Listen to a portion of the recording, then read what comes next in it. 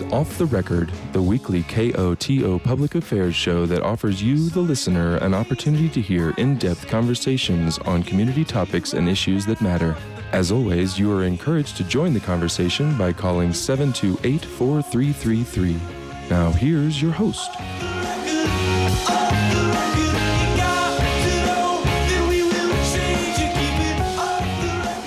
Good evening, KOTO listeners. This is Matt Hoish from the KOTO News Team. Thank you all so much for spending your Tuesday nights tuning in to another installment of Off the Record. Tonight we got a pretty special show. Frequent listeners to the KOTO Community Radio News will recognize the voices of the two guests we have joining tonight. Later in the hour, around 6:30 or so, we're going to have Scott Franz coming on. He is the State House reporter who gives us many an update on all the things going on in the Colorado legislature and a ton of other issues across the state.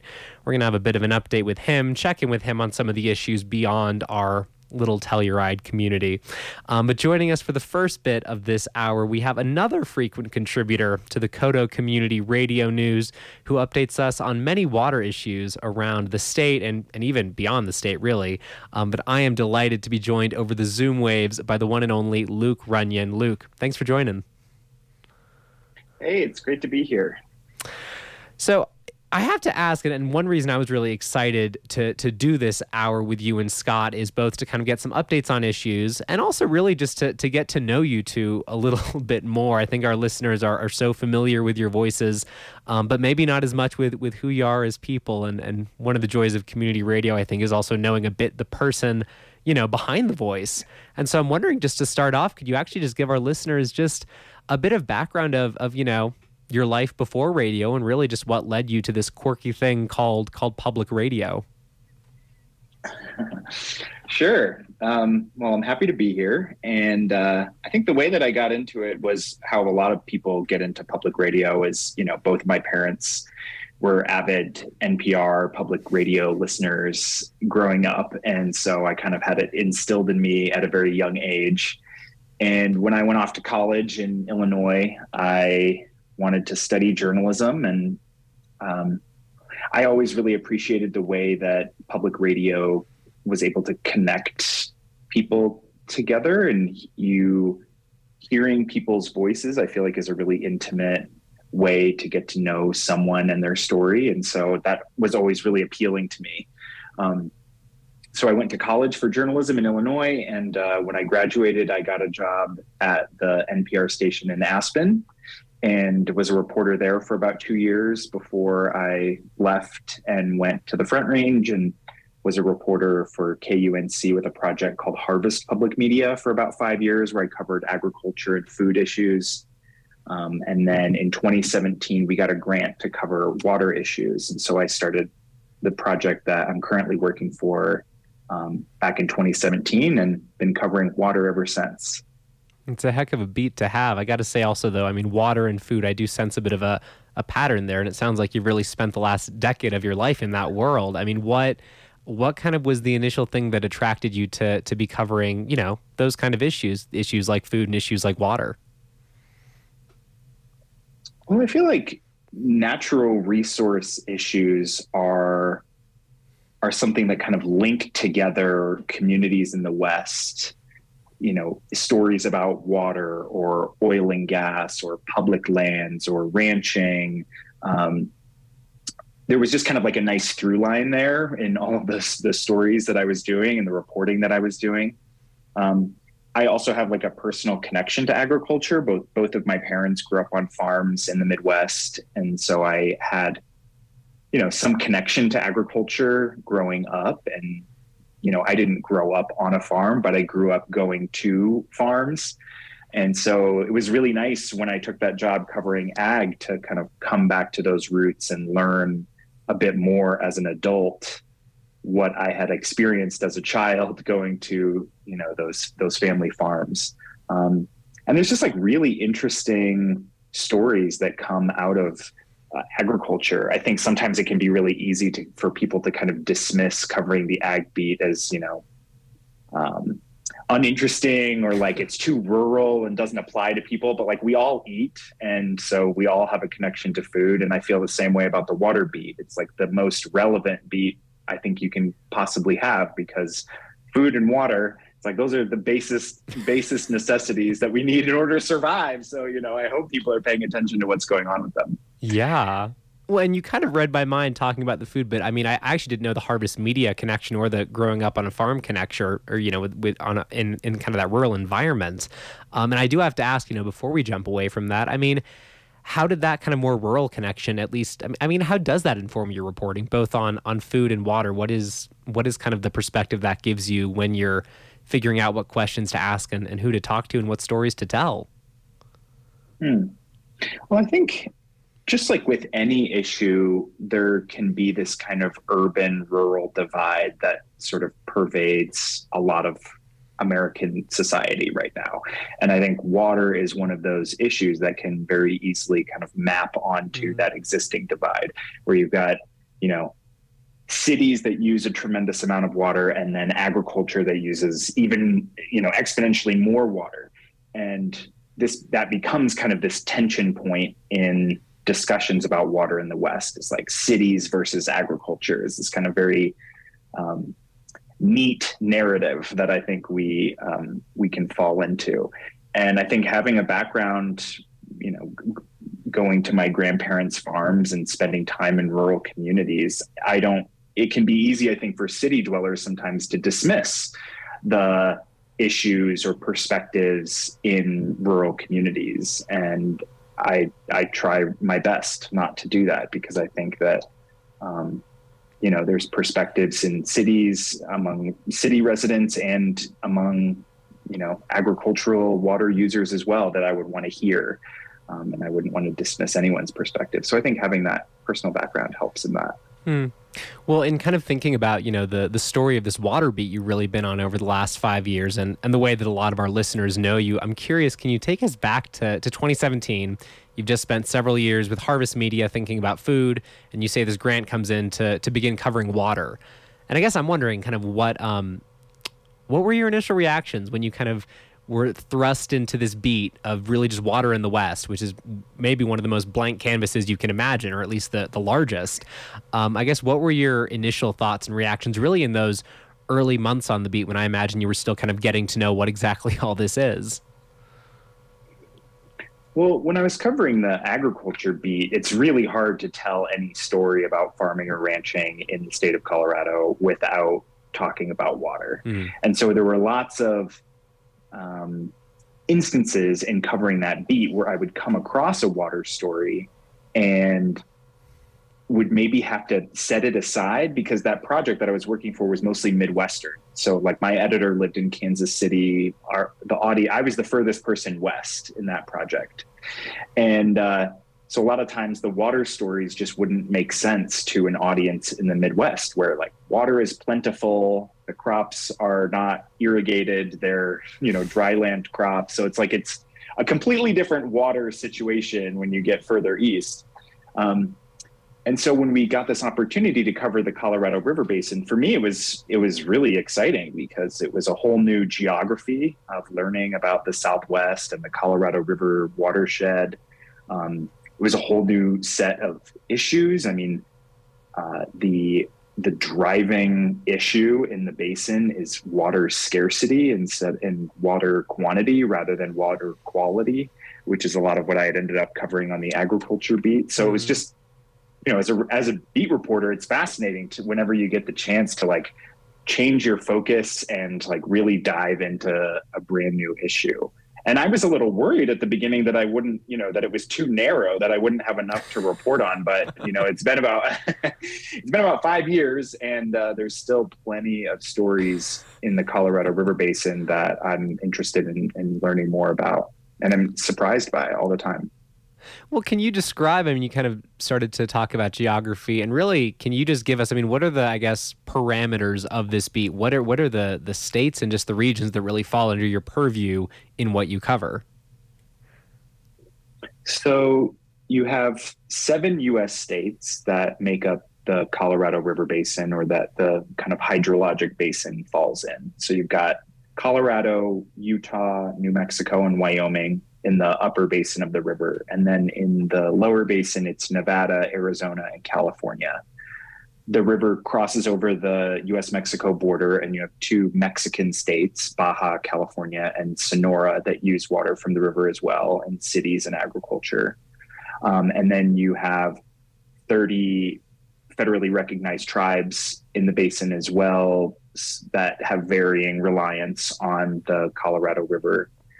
And the river flows through tons of national parks and provides water to these vast agricultural areas in the Southwest. So it's a heavily relied upon river in our region.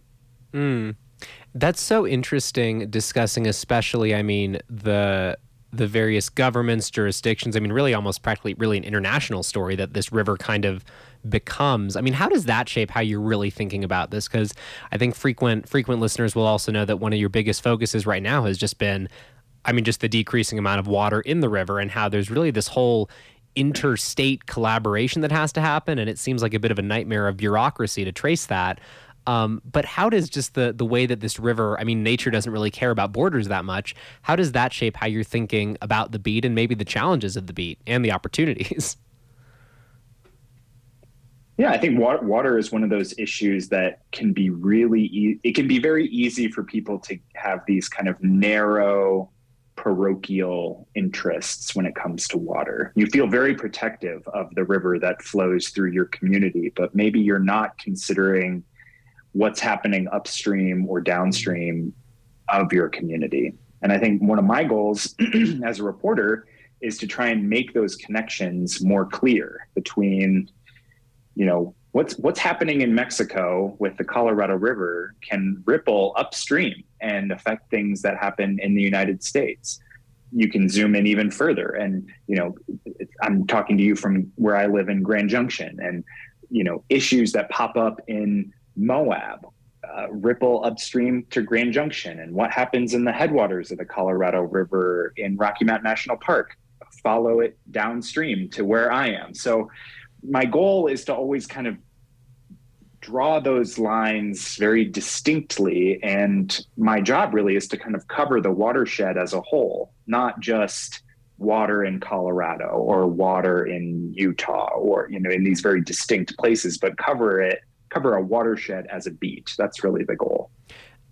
And I guess, does thinking about your beat as a watershed, I guess, does that make you think about things differently? Because I feel like so many beats are cities or are states or are maybe ideas, but a watershed is this geographical thing that I think most people don't think about the world in terms of watersheds.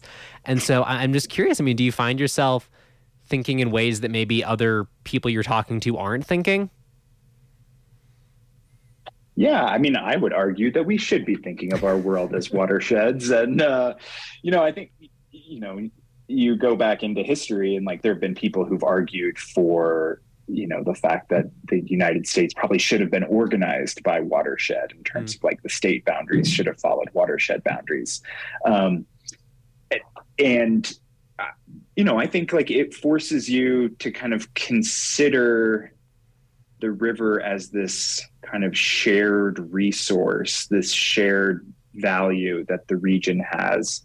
And like I said, it's, what I'm really trying to do is kind of draw those connections and let people know that, this whole region is kind of in this together. The decisions that are getting made on the Colorado River right now might feel far away. I think sometimes it can be really easy for people in Colorado to be like, oh, this is Las Vegas's and Los Angeles's problem. This isn't really our problem. It's well, all of these decisions are going to affect this entire region.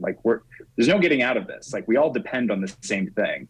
And that's the Colorado River. And so it's not going to be so easy to just dismiss it and say it's somebody else's problem. I think we all kind of have to own it. Listeners, if you're just tuning in, this is Off the Record. I'm Matt Hoysh from the KOTO News team. My guest for this first part of our show is Luke Runyon. He's a managing editor and reporter covering the Colorado River Basin with KUNC, and also a person whose pieces we frequently run on the KOTO Community Radio News. We're talking with him all about water and the Colorado River Basin. If you have a question for him, give us a call, 970-728-4333. Again, 970-728-4333. I should also mention, Luke, you've also had several appearances recently on Morning Edition. You've gotten a bit of national attention, and congrats on that, but it's not exactly for the happiest thing. It's for this kind of federal stipulations recently. The federal government had set this deadline for states to come up with a plan to conserve water on the Colorado River, and they basically didn't, and they've kind of skirted past the deadline. And can you kind of just give us a bit of an outline, really, of this whole crazy situation that you've been covering over the last few months on the river? Sure. So the news this summer started in June, and this is the Bureau of Reclamation Commissioner. So Bureau of Reclamation is the federal agency that manages and operates most of the dams, the large dams in the western U.S. The commissioner for the Bureau of Reclamation set this deadline and this goal so that the commissioner asked for 2 to 4 million acre feet of conservation across the entire watershed just to stabilize the Colorado River's largest reservoirs, which are Lake Powell and Lake Mead. And she set this 60-day deadline, which passed earlier in August. And the federal government had threatened to take action if the states did not meet that deadline. But instead, what happened is the deadline passed. The states were not able to come up with an agreement on how to cut that volume of water, which is a tremendous amount of water. Like, just for perspective, the entire state of Colorado's annual water use from the Colorado River is about 2.2 million acre feet. So this is a huge amount of water. This is like, unheard of, unprecedented in terms of like the volume that needed to be cut, and to do it in a very short period of time. And so now we're kind of in a period where the states don't really have a plan on how to do it. The federal government doesn't really have a plan on how to do it. And we're like 1 or 2 dry winters away from like a very serious situation along the Colorado River where those reservoirs could get to critically low levels very soon. Mm-hmm. There was one stat in an article you wrote for KUNC that struck me, and I think you quoted someone, or you wrote that Bureau of Reclamation models show it's possible for Lake Powell to lose its ability to generate hydropower as early as December 2023, that the water could get so low it's not able to generate power. Yeah, and Lake Powell is already pretty low. I haven't checked it today, but I think it's about 25 to 26% of its capacity. And this is a huge body of water. I mean, if anybody has been to Lake Powell, it's enormous. Like, it's the second largest reservoir in the country. And to have it at 26% of its capacity, it's extremely low already. And it's kind of a recreation hotspot. So lots of people go down there and spend time on houseboats or motorboats. And there's really only 2 boat ramps that are left operable at Lake Powell right now, just because it's so low. It's in a canyon. And so at a certain point, the water gets so low that the boat ramp just like falls off a cliff. Like, you can't launch a boat off of a cliff into a reservoir. And the kind of the big concern right now really is on the hydropower front, because it's not, it's starting to show up in federal models that it could lose the ability to generate hydropower, in a little more than a year, and threaten to lose hydropower even sooner than that, maybe next spring. So there's a lot riding on the snowpack that piles up in the Colorado River headwaters and all of its tributary headwaters this year, because another dry winter is going to really test the ability to keep the hydropower plant at Lake Powell running. We have a caller calling in, so we're going to bring them up. And Luke, unfortunately, we have not hooked up our phones to the Zoom, but I'll relay the message to you in a sec. Oh, we just lost him. Caller, if that was you, give us a call back. Hopefully we can get you on the airwaves. Oh, we might have him again. Hey there, you're live on KOTO. Got me. Hey, I'm just wondering, has anybody studied what the impact would be on our water situation if we just stopped watering our lawn? We got rid of grass, municipal grass, all of these things that we continue to water, and it's almost like a non-native monoculture that we're supporting, where that water could go definitely elsewhere. Good question. Thank you. You're welcome. Luke, the question was, has anyone studied the impact of what would happen if we just stop watering lawns, if we didn't spend all the water we use on kind of, the more aesthetic lawns that we have on all our houses?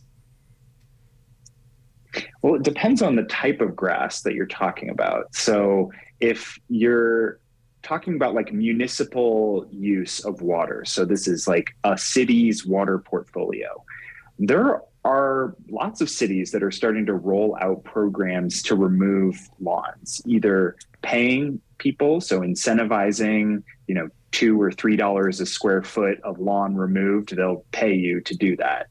There's programs like that in Los Angeles, Las Vegas. Some cities in Colorado are starting to roll out those programs as well. But really, 75 to 80% of the water use in the basin is agriculture. And a considerable amount of that is also grass, is pasture land and alfalfa or Sudan grass. And that's a tremendous water use in the basin. And right now you're starting to hear a lot more discussion about how do you incentivize farmers not to grow water thirsty crops, which is a really hard thing to do because, there's a market for alfalfa grass, Sudan grass, in the Colorado River Basin. And, so this is kind of like a macro discussion that's happening at the watershed scale.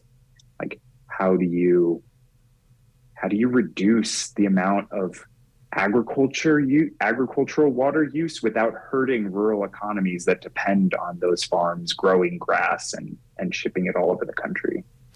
And so really it sounds like, you have the federal government, asking these states to reduce their water use by 2 to 4 million acre feet. And it sounds like what you're saying is, the vast majority of that reduction would really just have to come from agriculture throughout the basin. Yeah, and that's sort of a drumbeat that you're hearing from city leaders in the region, is that you could basically eliminate the water use for most major cities in the West and still not be able to meet that goal of the 2 to 4 million acre feet. Like, some of the savings has to come from agriculture. And I think there are some areas in the basin that kind of see the writing on the wall, particularly in Southern California and Southern Arizona, of that they're going to have to participate in some of these savings as well, even if they feel like their water rights are legally protected. Just politically, you can't get away with like everyone else has to cut except for the farmers in Southern Arizona and Southern California. Yeah. Listeners, if you're just tuning in, we're joined by Luke Runyon discussing water issues. Luke is a frequent contributor whose pieces we run on the Kodo News all the time, talking all things water. We have him till just about 6:30. So if you have a question for him, give us a call, 970-728-4333. This isn't really a hopeful conversation, and I guess it's not a very hopeful issue at this point. I hesitate, but I do want to jump in. Have you talked to people about what, potential futures could look like 4 or 5 years down the line if things don't change? Are we talking people not having drinking water, or I guess what really is kind of the uh-oh scenario that people are forecasting? I don't think we're not to the point where you're talking about like people's taps getting shut off in cities around the West like that. There's almost always going to be water for people in the Southwest. Now, is there going to be water for people and the type of agriculture that we've had for the last century, 150 years? Maybe not. Like some of the ways that we use water, our relationship to water is going to have to change. We're going to have to see it as more of a valuable resource and not just as like a utility that we pay a little bit each month in order to access. Like, I think, as a region, as a set of communities in the Southwest, like our relationship to water is going to have to change. And we're going to have to be tested of, are we going to allow the rivers in our communities to dry up in order to meet human and agricultural needs? Or are we going to set some water aside to keep flowing in rivers?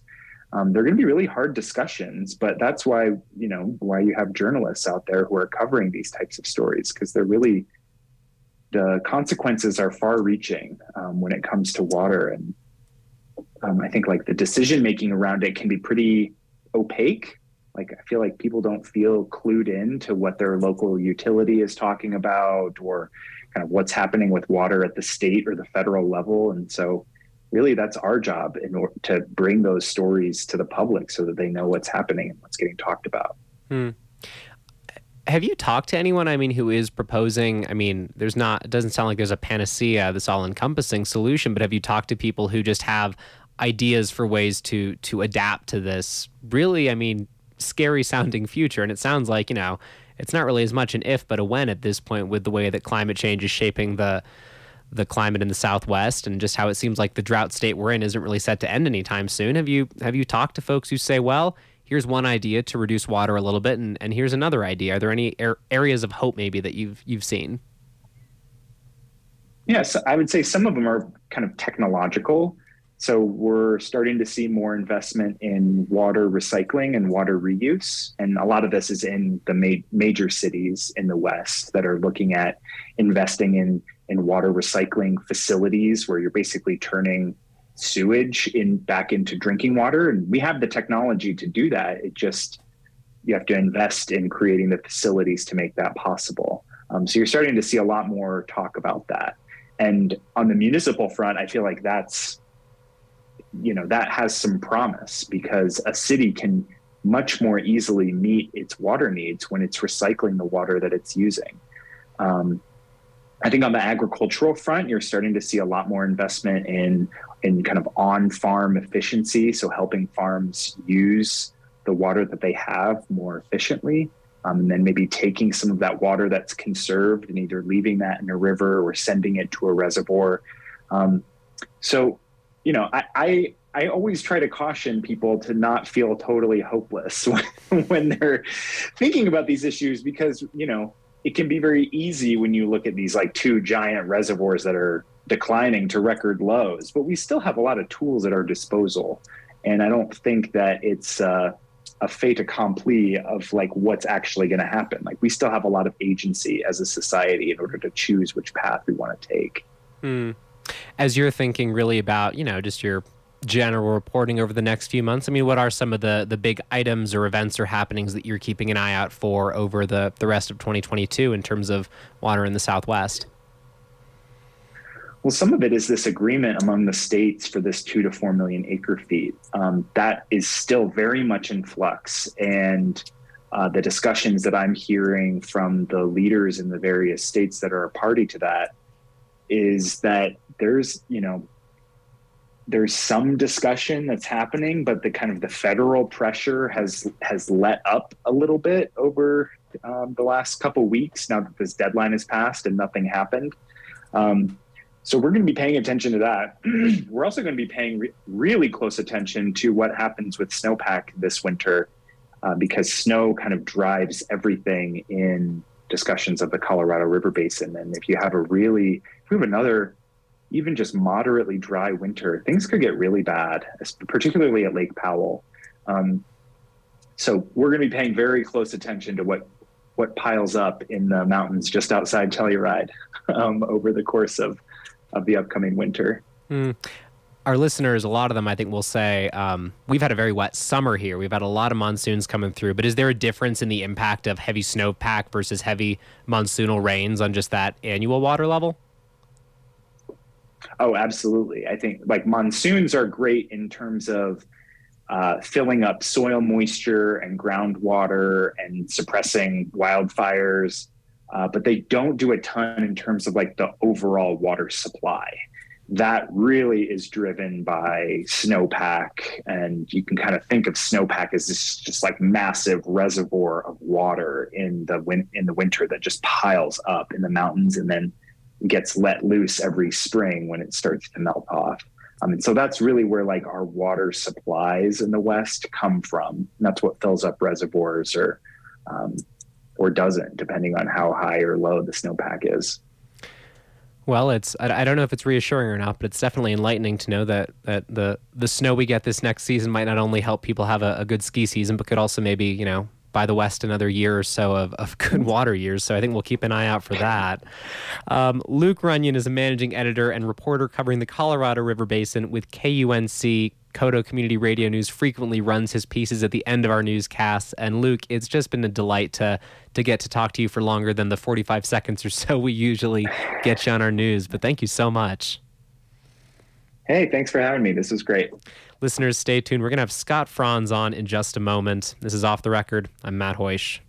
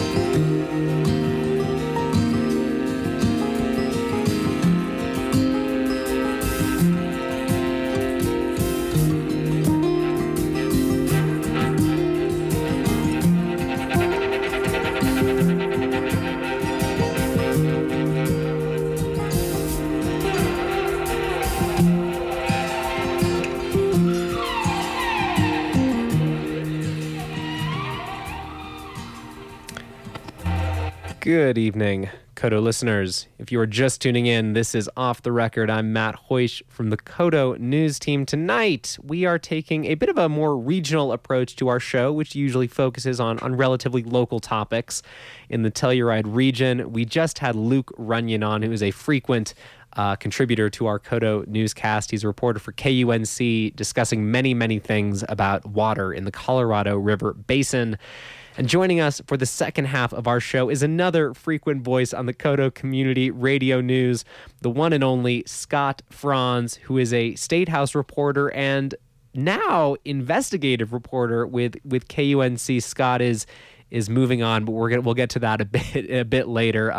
But listeners will mostly know Scott from his immense coverage of the State House and all things going on at the Capitol in Denver. Scott, thanks for joining. Hey, my pleasure, Matt. Great to be here.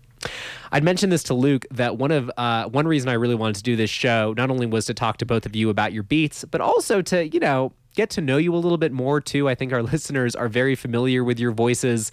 And it's always fun in public radio to get to know the person behind the voice a little bit. And so to start, I'm wondering if you can just share with our listeners a bit of your backstory. Who is Scott Franz and how the heck did he end up in public radio? Sure. That's a great question. I started as a newspaper reporter in Steamboat Springs, where I learned to love the outdoors. I go hiking almost every weekend. I try to spend at least 30 to 40 days of the year in a tent. The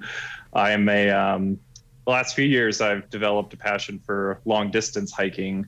Have done the first 300 miles of the Pacific Crest Trail from the Mexico border up into Southern California, and then went on to do the John Muir Trail. So the outdoors, definitely one of my biggest passions, along with fly fishing. So when I'm not at the Capitol, even in the middle of the session, I'll sometimes sneak off to go, the Platte River here, south of Denver, or up in South Boulder Creek and the Flatirons. I'm almost always outdoors. More recently, the last month, we just reached a milestone. My fiance and I adopted a beagle puppy. So Penny Aww. has been taking a lot of my time. And I do have a recording studio here at my house in Denver, and it's been, as I'm sure you know, sometimes with finding a quiet place, especially with a 9-month-old beagle puppy who is just developing her howl. It's been a fun adventure. But yeah, those are just a couple things. I got into public radio.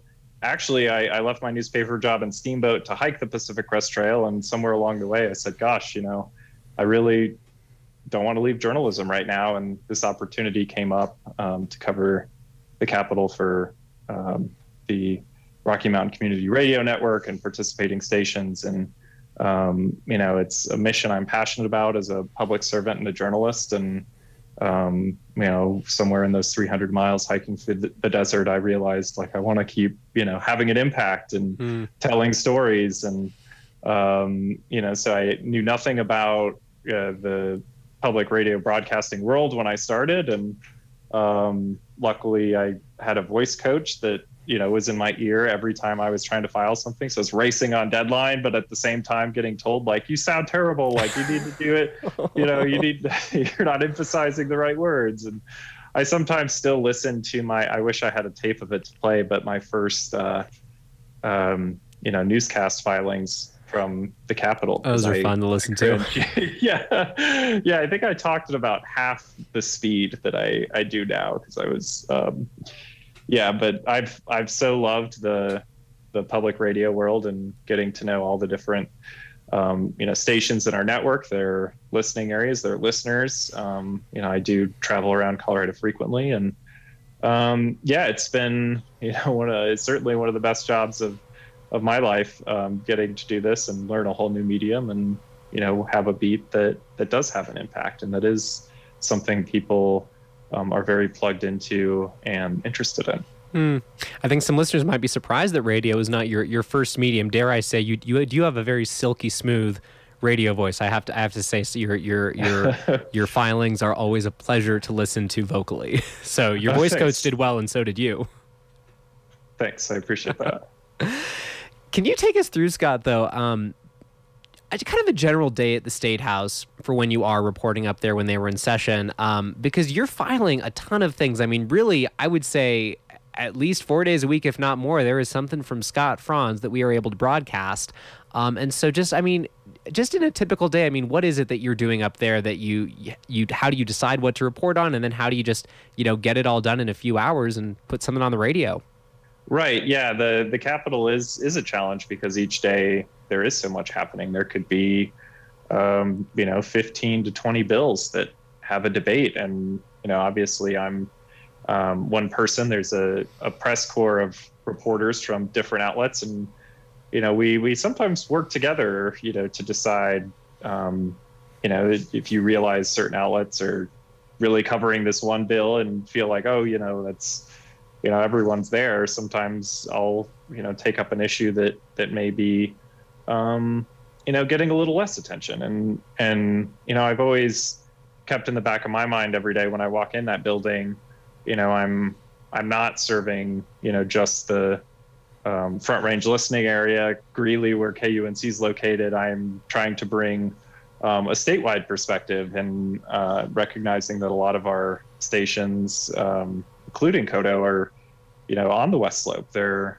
very far from Denver, and there are bills that do affect all of us. Whether it's wildfire prevention is a great one. It's been such a big topic the last 2 sessions with the record years we've had.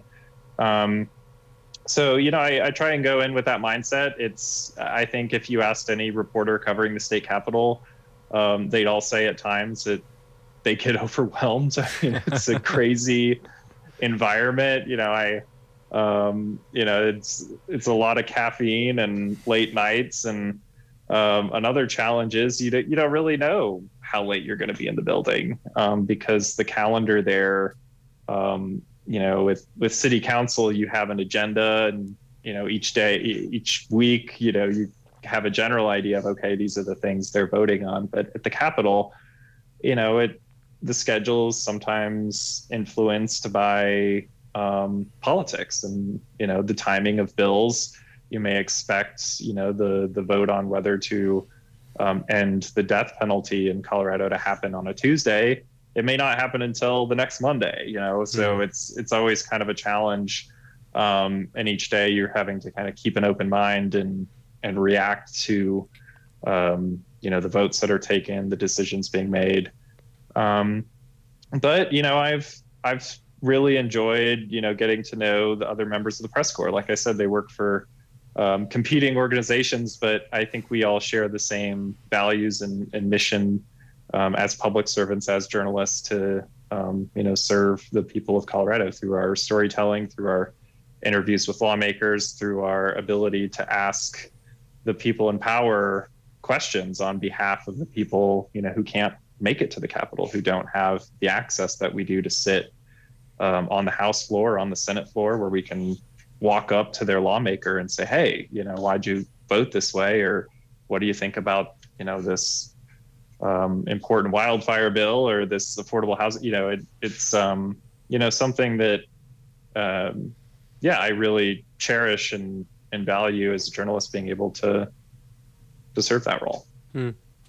Listeners, we are talking with Scott Franz, our State House reporter who frequently contributes to the KOTO Community Radio News and several other stations in the Rocky Mountain Community Radio Network. We're talking to him about his experience covering things up at the State House in Denver.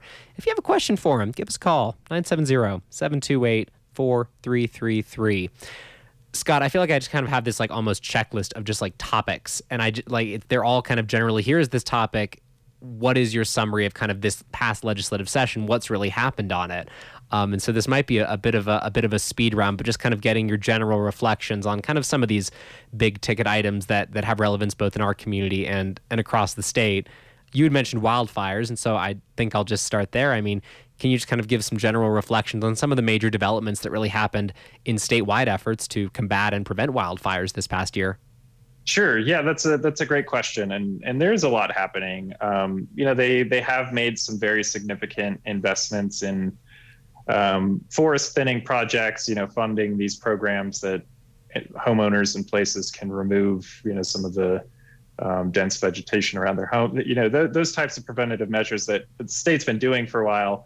Some of the ones that get the most attention are is this Firehawk helicopter that is still being built. It's essentially a military grade Black Hawk helicopter that gets converted into a firefighting helicopter. It's faster than the Hueys that, the older style helicopters that, Colorado has been using to attack them. But that's something, that's not been deployed yet. I'm also kind of working on a story right now, looking at some of the bigger measures that died last year on the wildfire front, including, there was this proposal to install high definition cameras in very remote places around the state.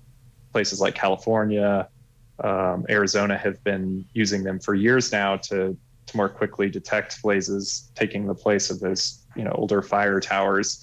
That died in the last week of the session, along with another effort to expand the state's investigation team that looks into the causes of these, because the state really doesn't have a strong track record of determining the exact cause of many wildfires. So I'd say it's a mix right now, and come January, there's going to be some big debates over building codes. There's a push right now, even during the summer here, to write some legislation kind of requiring stricter building codes in places that are prone to wildfires. So I'd say we're still in the thick of, how do we respond to these kind of huge disasters we've seen from, the Marshall Fire here on the Front Range to the East Troublesome Fire and beyond. And, you look at the Grizzly Creek Fire on how often it's closing I-70 because of flash flood threats. And, the impacts are enormous and the stakes are very high. So that's definitely an issue that we'll be continuing to cover in depth. It's interesting to hear about bills that die around wildfires, because you'd imagine wildfire prevention preparedness wouldn't necessarily be as much a political issue as something people could just agree. It's good to not have communities be destroyed by wildfires, but I'd imagine nothing is that simple in politics, and that even if maybe people agree generally, I mean, there's all those budgetary considerations that would just weigh things down. Right, exactly. The state has a limited amount of money. You hear about, the improving economy in Colorado, but lawmakers do have a limited amount of resources. And, even an issue as critical as wildfire prevention is not immune from politics, is not immune from lawmakers having to, sacrifice this bill for the sake of this other priority. It could be, anything from paid family leave to, the public school funding. So, these programs, lawmakers will tell you on both sides of the aisle, they sound like no-brainers. Why aren't we already doing that? But the political reality oftentimes at the Capitol is very different, and that's what I'm hoping, through some of these stories I'm working on to kind of show for people, and what kind of influences can snag bills as critical as wildfire prevention.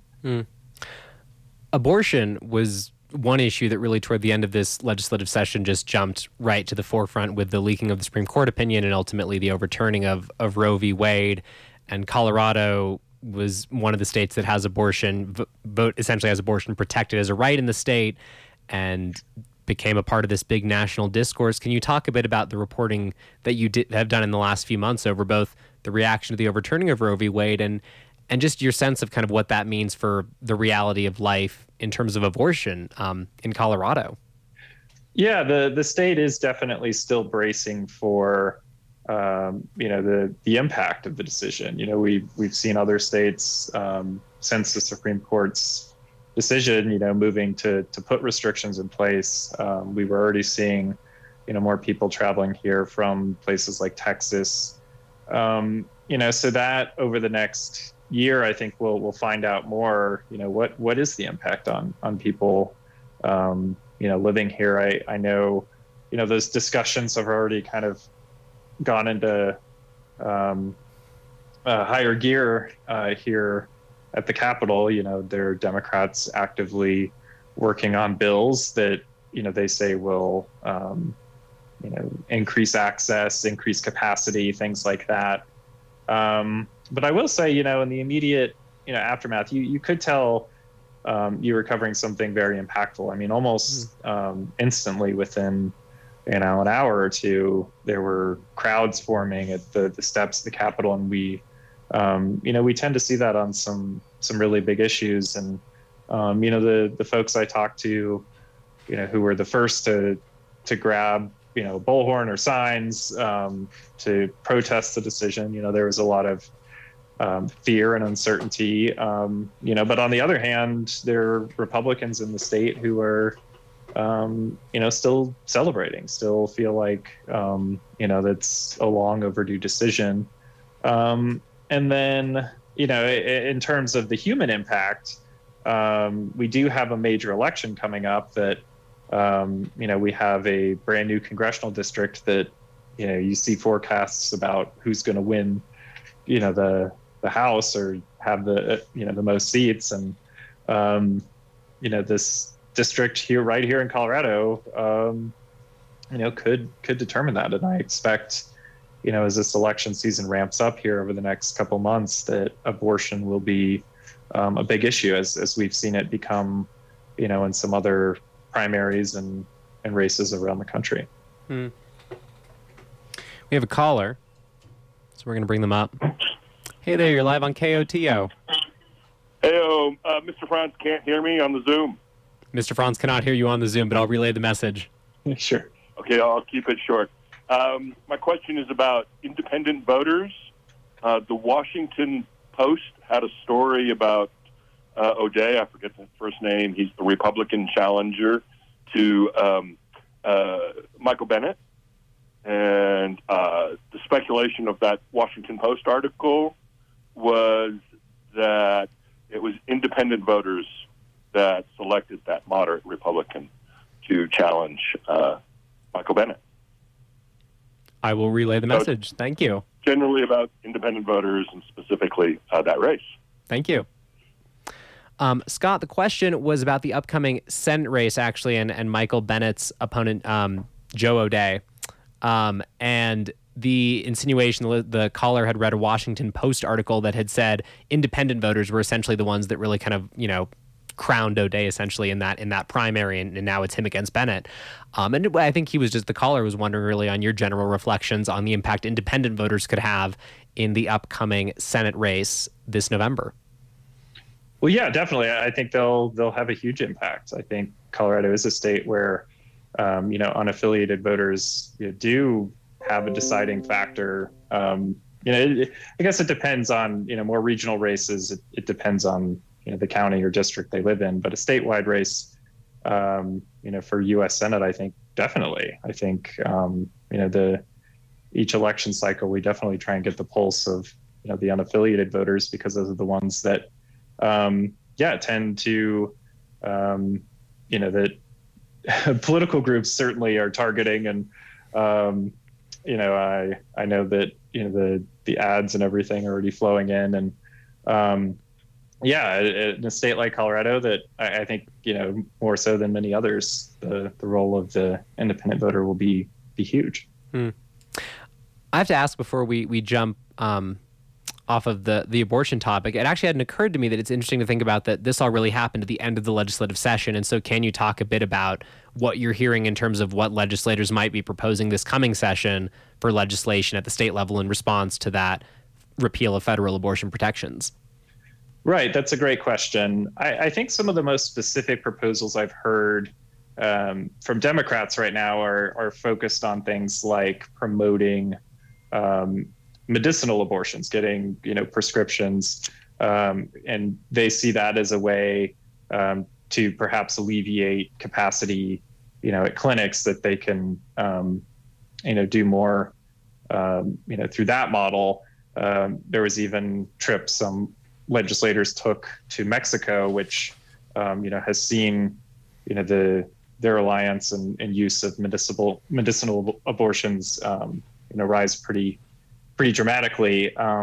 So, I expect to see perhaps some legislation on that.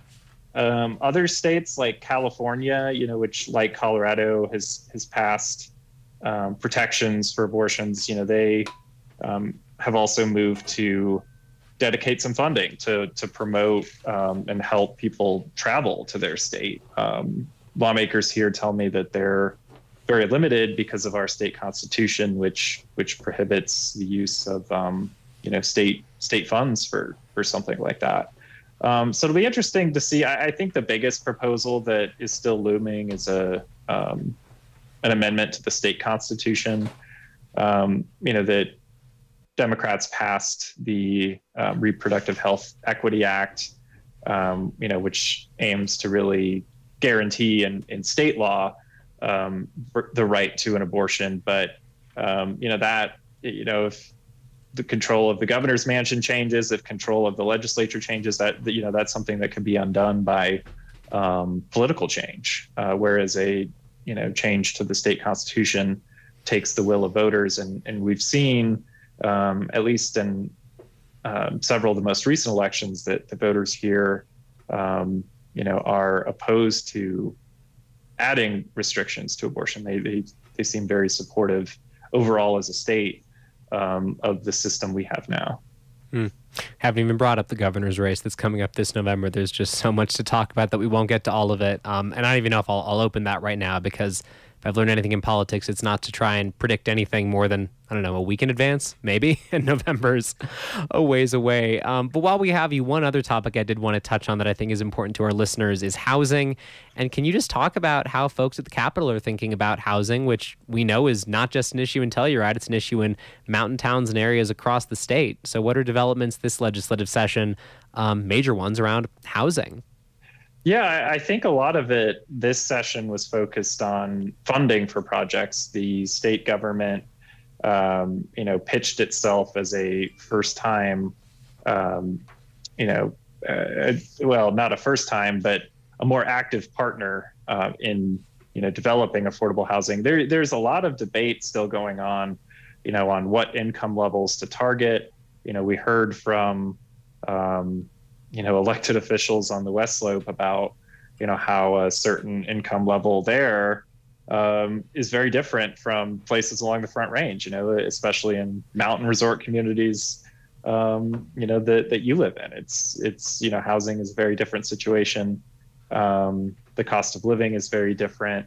So there will be, an infusion of several $1 million toward, trying to generate some of these projects. For example, one that comes up a lot at the Capitol is this proposal near Steamboat Springs. Lots of units, but it's being built on former ranch land it doesn't have the infrastructure in place, electric, sewer, things like that. So the state says, well, these new grant programs will help. On the other hand, I've been watching with interest kind of the local governments taking things into their own hands. There's the ongoing battles between, the hospitality industry, people renting their homes for short-term rentals, and, the locals who are getting priced out and oftentimes having their housing taken away from under them, sometimes because of, owners that do convert them. So it is a debate with a lot of emotion on both sides and a lot at stake. And I think, again, this is something that, lawmakers will continue to address. But how far this funding from the state goes is another question. The governor told me, that this would create hundreds and thousands of units over the next couple of years. But we'll have to see just how widespread that impact is. Well, our region has its own experience with that. Our Telluride in our local county recently got some state funding to buy a pretty large parcel of land nearby, and there's no plans yet, but I think there's a lot of talk of developing affordable housing in that area, and as you've said, it's an issue that's developed a lot of passion in our region. So I think the things you're talking about are very much trickling down to the lives of the people over here in Telluride and San Miguel County. But as we have just a few minutes left with you, Scott Franz, I have to say that we are happy, we are sad, it's bittersweet. You're moving on from your role in Capitol coverage, in your role providing us updates from the State House, and you're moving on to be an investigative reporter with KUNC. I have to say congrats, and I'm wondering if you can share with our listeners just what you're hoping to do with this new role and this new beat. Thanks. Yeah, I'm super excited, and you're right. It is bittersweet. I was in the Capitol building yesterday interviewing lawmakers, and I don't think it's quite hit me yet that I am taking on a new role. We're very excited to welcome Lucas Frady Woods from KSJD and Cortez to take the keys to the Capitol, as I say. But yeah, my true passion in journalism, both here as the Capitol reporter and at my previous role at a newspaper in Steamboat, was watchdog journalism. I love holding people in power to account. I love, getting tips from people about, things that perhaps, need some light and attention. And I'm super excited to take the skills I've learned covering politics, covering people in power, and getting to dive deeper into an investigative role. Investigations take a lot of time; they take a lot of effort. It's something that I've been able to do as Capitol reporter. But during the months of the legislative session, things are happening so fast. Like covering the here and now takes priority. But I do, plan to keep my focus, especially with some of my bigger investigations on state government, on, government in general, because it's something I'm, most experienced covering and also where the stakes are highest and the impact can be great.